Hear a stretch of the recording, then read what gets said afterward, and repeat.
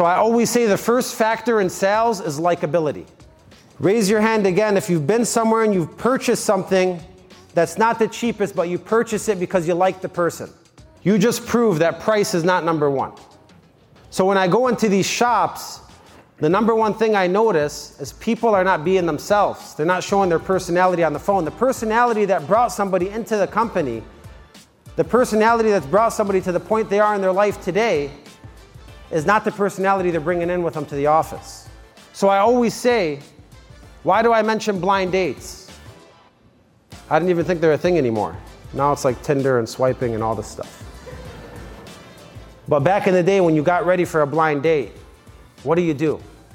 You dress good. You feel good. You smell good. You look good. You have some jokes lined up. You're extremely curious about the person so you can get to know them. And then I ask people, well, what is the overall return on your investment on a blind date? I have the statistics. 90% of blind dates end up in one-night stands or don't go farther than the first night. 5% end up in murders and some crazy stuff.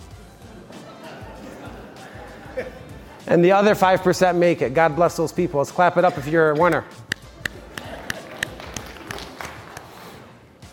Then I ask people, what is the result of your sales phone call? And they say, well, I get the loan. All right, you originate a loan. You help a client and change your life, hopefully. You get a commission check. You get closer to your goals. You get closer to your dreams. You get closer to the life you've always wanted. Why would we do all of this on a blind date, but we won't do all of this on a sales call?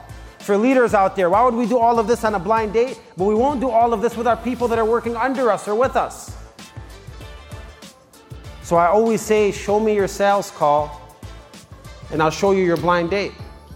Well, if you have two broker shops or two LOs in the same exact example, how do you figure out which one's better? If I had to bet on you or you next month as who's going to originate more clients, the first thing I'm going to say is, all right, what's their schedules? They're both working 50 hours a week, Ace. All right, what are their resources? Well, think about it. What resources do we have? What are our weapons as LOs? Telephone, voicemail, text messages, emails, voicemails, social media, networking, the way you dress. Those are all resources that help us be successful. So I say, okay, are they using all the resources? Yes, Ace, they're both using all of the resources. What's the third question I ask?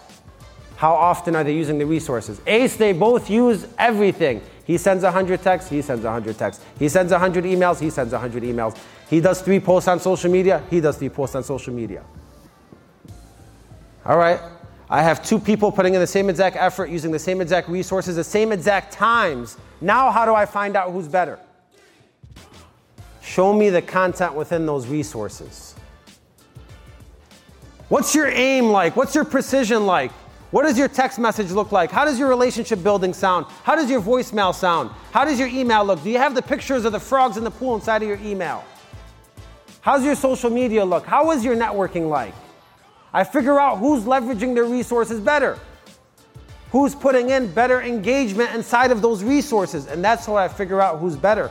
And it's shocking. I go to a lot of these shops that don't leverage text messages. Their emails look like a third grader wrote them. If they're even sending emails, we just send loan estimates most of the time. What is your custom value? Are you leveraging your resources? Are you making people like you? And are you providing value to them? I always say, if you want to be known for what you do, let what you do be known. I'll say that again. If you want to be known for what you do, let what you do be known. When I was a cell phone charger guy, I went to LA Fitness, met the guy that made me my protein shake, got a protein shake from him. Met him the second time, made a couple of jokes, got to know him, got a protein shake for him. Met him the third time, came in with a big rack on my shoulder, dropped it in there and sold it. Protein shake, $8, accessory rack, $1,000. Why? Because I was a charger guy. That's what I did. I went to my barber shop, 3 haircuts, boom. Dropped the charger rack in a barber shop. Everywhere I went, I had my van that was painted for accessories because I was known as a charger guy. I made more sales off the clock than on the clock. What are you doing to force the referrals when you get into an Uber? Do you ask him if he has a mortgage? If you're a broker owner and you go into a store I can't tell you how many referrals I brought in from gas station. I'm like, look, you seem like a confident guy. Why are you working here? Here's my business card. Give me a call on Monday. Are you always selling? Are you always referring people to your business? One time I had a guy in Arizona. He does one reverse mortgages. Again, we're getting crazy here, right? He's like, Ace, I sent out mailers. I did all the Facebook ads. I did everything you told me to do. What else could I do? I said, what else could you do? Go to the bingo hall. He said, what? I said, yeah, go to the bingo hall. You want to find the 62-year-olds and up, go to the, as a matter of fact, be a busboy at the bingo hall. Go out there and give Martha a beer and play with Louie. And when they're walking out, give them your business card. Say, you want to play bingo more? Give me a call on Monday. He wrote 3-1 reverse mortgages in 2 months of playing bingo. And he had fun. He's probably a bingo player for life. You guys should try it. These old people are fun. If you want to be known for what you do, let what you do be known. Force the referrals every single time. All of this doesn't matter unless you make it matter. This is something I learned early on in life, that if somebody's mind is not in the right place, doesn't matter if me or Tony Robbins comes up here to motivate them, they're going to walk out and do the same exact shit they did yesterday. Because what is the burning desire that you have? Humans either run from pain or run towards pleasure. Maybe a little bit of both. Why are you here? Why are you in this seat? Why do you do everything that you're doing? Is your vision so on your mind constantly? Do you make it a slot machine? When I say slot machine, you go to Las Vegas, there's slot machines everywhere. You can't get away from them.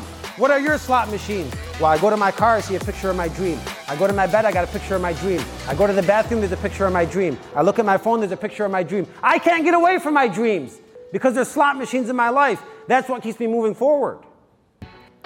So I tell you this because I really need you to dig deep inside of you. You have to light your own fire, and then people could throw fuel on your fire. But if your fire is not lit, there's nothing anybody can do. So you really have to find your own burning desire and what you're truly here for.